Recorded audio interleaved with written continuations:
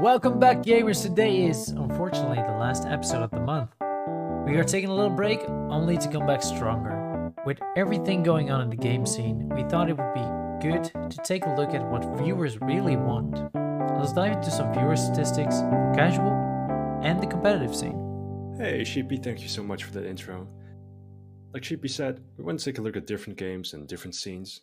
And I think one of the best metrics to actually look at that is the amount of viewers and followers on Twitch, which has a very clear indication of how popular a game can be.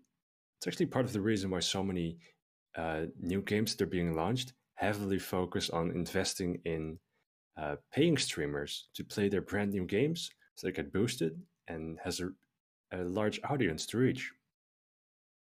So let's say we take a look at a brand new game that is very, very good and has been immensely popular, which is Elden Ring. Now, Elden Ring, the genre on Twitch, currently only has 300,000 followers. But if you take a look at the Not a viewers, lot. right, it's not a lot of followers. But if you No. take a look at the viewers, it's at the top of the leaderboards right now with over 300,000 viewers as of recording right now. I gotta say, that feels a little bit weird. 300,000 followers and 300,000 viewers, you said? That's correct. That would mean that everybody who follows is also watching. I guess that's not the same for the other games, right?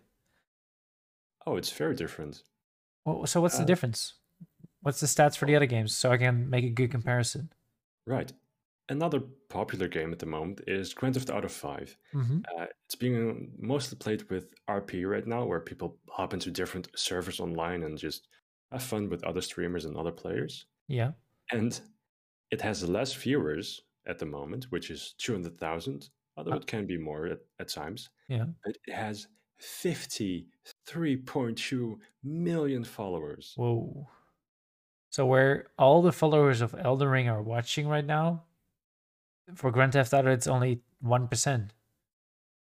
Correct. It's marginal.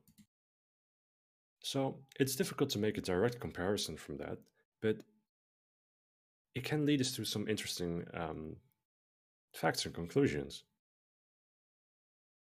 Of course, Elden Ring right now is the new and very hyped up game. All the big streamers, Asmongold, Sakuno are playing it. So I think that's part of the reason why it has such large viewer count right now. I gotta say, I think we saw the same with Lost Ark.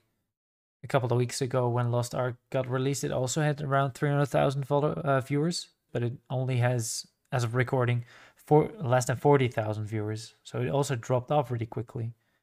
Do you think we'll see the same drop in Elden Ring as soon as people complete the game? Honestly, even though I think Elden Ring is a really good game, I think it's a limited game. As you said, as soon as people complete it, then I think there's going to be a drop off. People are going to play it less. For example, one of the biggest streamers currently on YouTube is Ludwig. He completed the game in 5 days. I think XQC did the same on Twitch. Those are streamers with over tens of thousands of viewers. If they complete the game and switch to another one, the viewer count's already going to drop. And I think it's only going to keep dropping, which I think is interesting with the other games at the top, because those are games that aren't completable. That's a very good point. Yeah, we have some other big names when it comes to viewer count. And most of them are esports. That's what's getting the views right now. So we can take a look at Counter-Strike, for example, Valorant, Apex Legends. So if you look at Counter-Strike, they have 32 million followers. A lot. Which is a lot. It's less than Grand Theft Auto 5. Yeah. But it's still a lot. And it has 225 viewers at the moment. And as we're 225,000?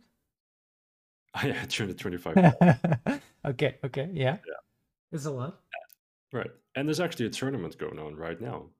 So 100,000 is the mainstream from the tournament, and about 40 to 50,000 is from a restreamer who's very popular in Southern America. Okay.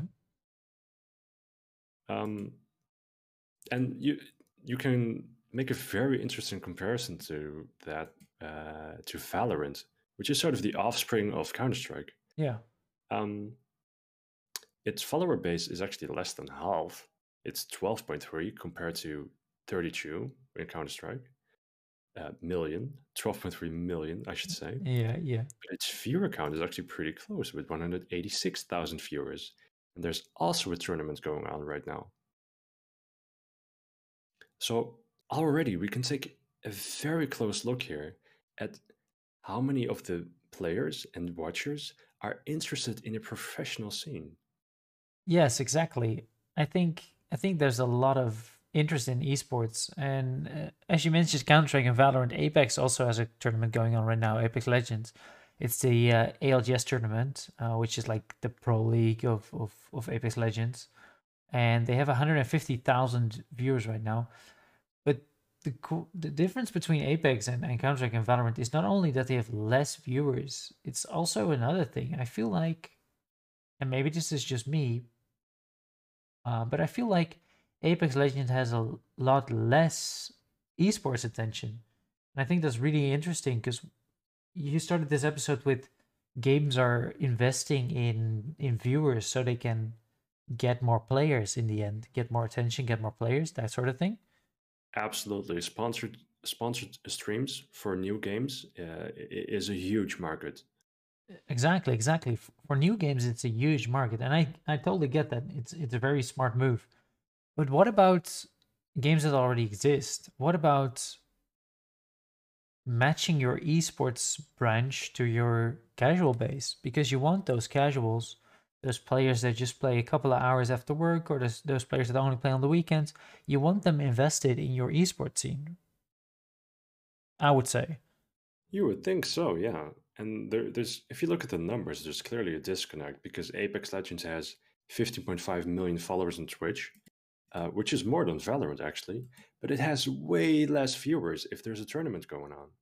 If you take a look at the official Play Apex Twitch account, which is streaming the tournament right now, it's only hovering around 11,000 viewers. And try to compare that with CS:GO. That's almost at 100,000. That's 11, 12% of what the big game has, what Counter Strike has. Right. And this is just an anecdote from this one evening that we're watching, and it just so happens that all these games are running tournaments at the moment. But this is not the first time Sheepy and I have been noticing this. Exactly, and I think it's really interesting because we both played Counter Strike as well as Apex, and we also see some differences there in how we feel about the games. I think I can speak for both of us. If we say when we played Counter Strike, we felt like there's a matchmaking system, there's a casual system that you can rank up through, get at a certain point, and feel like you're good enough to go to a higher level, which is in Counter Strike, Face It, and ESL, and you could even get to the professional scene by taking those steps. In Apex, Absolutely. it's in Apex it's a little different. In Apex, you feel, at least I feel, you have to speak for yourself here for me to, but at least I feel like there's a pub scene which is regulars, then there's a ranked, and you can get through ranked. And even if you're the highest rank, even if you're the number one predator, which is the highest rank in Apex, you're not playing the same game as esports. So I feel there's a big disconnect. And to tell you from to talk to the people who are not playing Apex on the regular, the big difference is the system is completely different. The game you're playing is so much different than the game you're watching if you're watching the competitive scene. And that's really, I think that's really weird from not only from a viewer perspective, but also from a creator perspective, and also from a developer perspective. Why would you make two so separately games, which makes it so hard for the viewer to follow both scenes, the casual scene and the competitive scene? Right. On the one hand, I think it's a really nice thing that games can still be, uh, just fun and casual to play. I think that's absolutely fantastic for a healthy player base. If you take a look at League of Legends, for example, even if you drop into the lowest rank, people are going to be toxic because they want to win so bad. There's so much focus on getting to a higher level, ranking up, and having a player base that sort of takes it easy. It's not too bad. Of course, casuals are really important for your game. Casuals are basically carrying your game. If you don't have any casual players, the game is going to be pretty much dead. But also, esports is really important in case of viewers, sponsorships, boosting the game, making it known to other people, getting more players involved, that sort of thing. So, just as any week, and also in our last episode for this month, we got a question from a viewer. And the viewer asked us, would you like to play esports professionally? And I think that's a good question. And since I bounced both questions from last couple of weeks to you, I'll start with this one. I am currently trying to get into the professional Epic scene through the Challenger circuit, trying to see what it's like. So I would like to play professional esports. Um, I think it's really fun. I think the competitive side is really interesting. I don't know if I like it once I actually get it. I mean, it's really hard to say, but for now, I would say I would really like to try. Um, there's of course a lot of upsides and a lot of downsides, but the normal downsides are you have to like 100% focus on the game, 100% focus on the esports scenes, 100% focus on getting better at the competitive ingredient, which is also going to result in you're not being able to spend as much time on other stuff like studying, working, whatever it is. And there's only a really small percentage that makes it to the top tier. But I would like to try, definitely. How about you? Yeah, I agree with this sentiment that there's a lot of all or nothing approach when it comes to going pro in esports or just regular sports as well. Um, and I feel like because so many gamers start out with their gaming at a young age, this can lead to sort of friction within a family. Sometimes a bit of a game addiction or a lot of disapproval from parents, for example. Um, I remember clearly, like my parents had a lot of issue with me playing the amount of hours with video games that I did. So I feel like going professional would be just scoffed at and not accepted, which is funny, um, because uh, I remember a couple years ago, my sister actually sent an article about a Fortnite player in the family WhatsApp group. I said, "Wow, uh, Famita, why didn't you go pro playing video games? You're playing all the time anyway, you know?" I was like, "Because you beep, because your people didn't want me to. Yeah, yeah. You wanted me to follow a normal career path and study and focus on my education." So it's pretty ironic, I'd say. I think it's a very profitable and fulfilling career in the end if you go pro. But I don't mind the path that I took here. I'm still very interested in esports, and I feel like my skill set now, sort of my career path as a engineer, um, it allows for different opportunities. Yeah. Instead of if you compare it to traditional sports, and instead of being the guy that kicks the ball, you can be the guy that sells the shoes that kick the ball. Um, because at the end of the day, playing the game isn't what makes you money. It's the sponsorships, it's the deals, it's the whole scene around it. And I think even if you don't play the game itself, you can still take part of the esport that you love. Yeah. Yeah, I 100% agree. And I think it's really interesting what you just said. You said it's about the sponsorships, it's about playing the game. It's not as much about esports. And the first thing that popped to mind are two streamers. It's Timmy who plays a lot of Valorant and a lot of Apex Legends, who's not active in the comp scene at all, but makes a beep ton of money. We're beeping now. And we're beeping now. Who makes a lot of money playing Yeah, casual Apex Legends, casual Valorant, and he casual I dabbled in the mean pro scene for a bit, but yeah, it was very short lived. it was very short lived. So you could see there that it is maybe not even feasible to play pro. Not only is it not something viewers are 100% into, but also it's maybe not even feasible for the streamers. Right. Yeah. I think at his level, it's not as much about feasibility, but more just he can make so much more just streaming. Yeah, so do you want to put 48 hours a week into screaming learning opposites, learning enemy tactics, learning right? how to play the best you can play. If the only thing you have to do is hit that start streaming button and just stomp on some kids in public matches.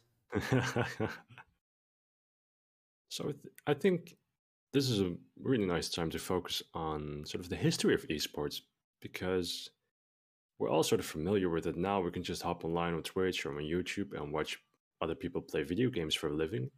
But how did this start off? It turns out the earliest known video game competition took place back in 1972 at the Stanford University for the game Space War. I had no idea that No, me neither. video game competitions were that old. I felt like it was at least something of this century. A lot of these games were mostly focused on getting a high score to determine who the best player was, but this changed a lot with Street Fighter, where players were able to directly face to face play each other and challenge each other to determine who was the best player. It's kind of like an arcade.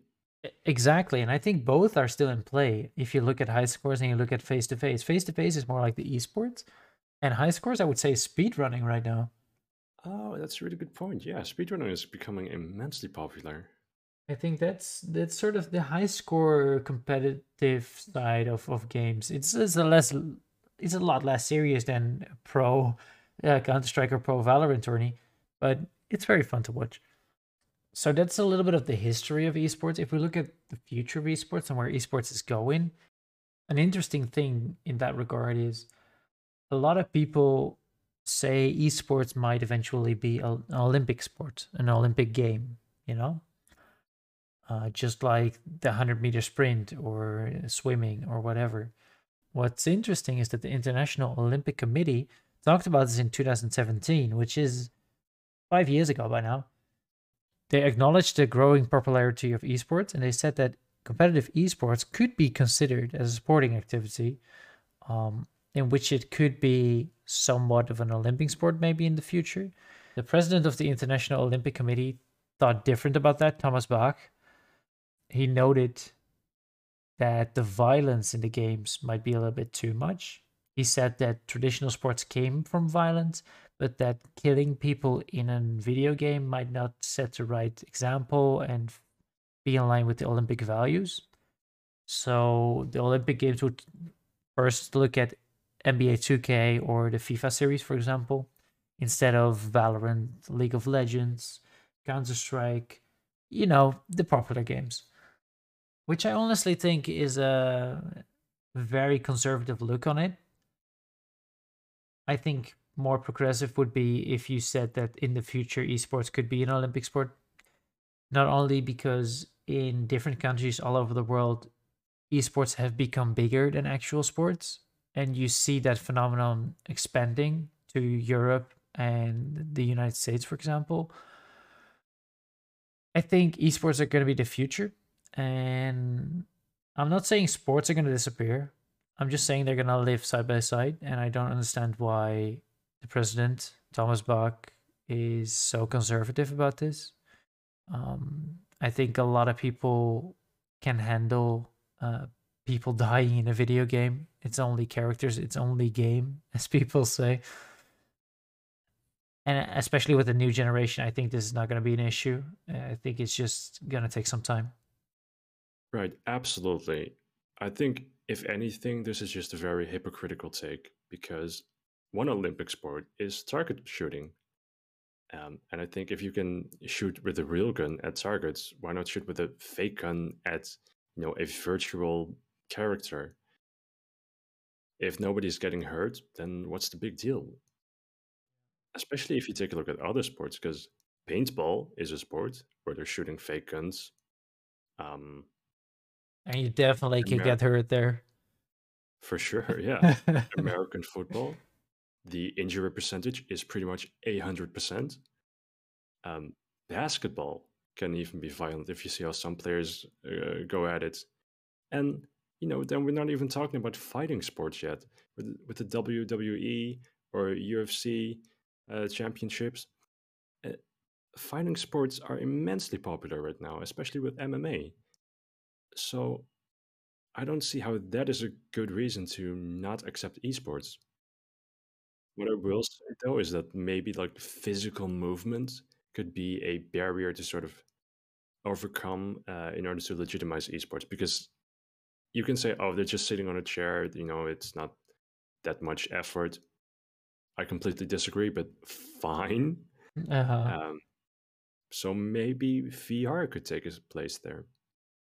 Yeah, I think we talked in a previous episode about VR as well, and how you could, in the future, maybe if we look at metaverse and VR, create a virtual arena where you can actually be active and be part of the sport, be part of the esport.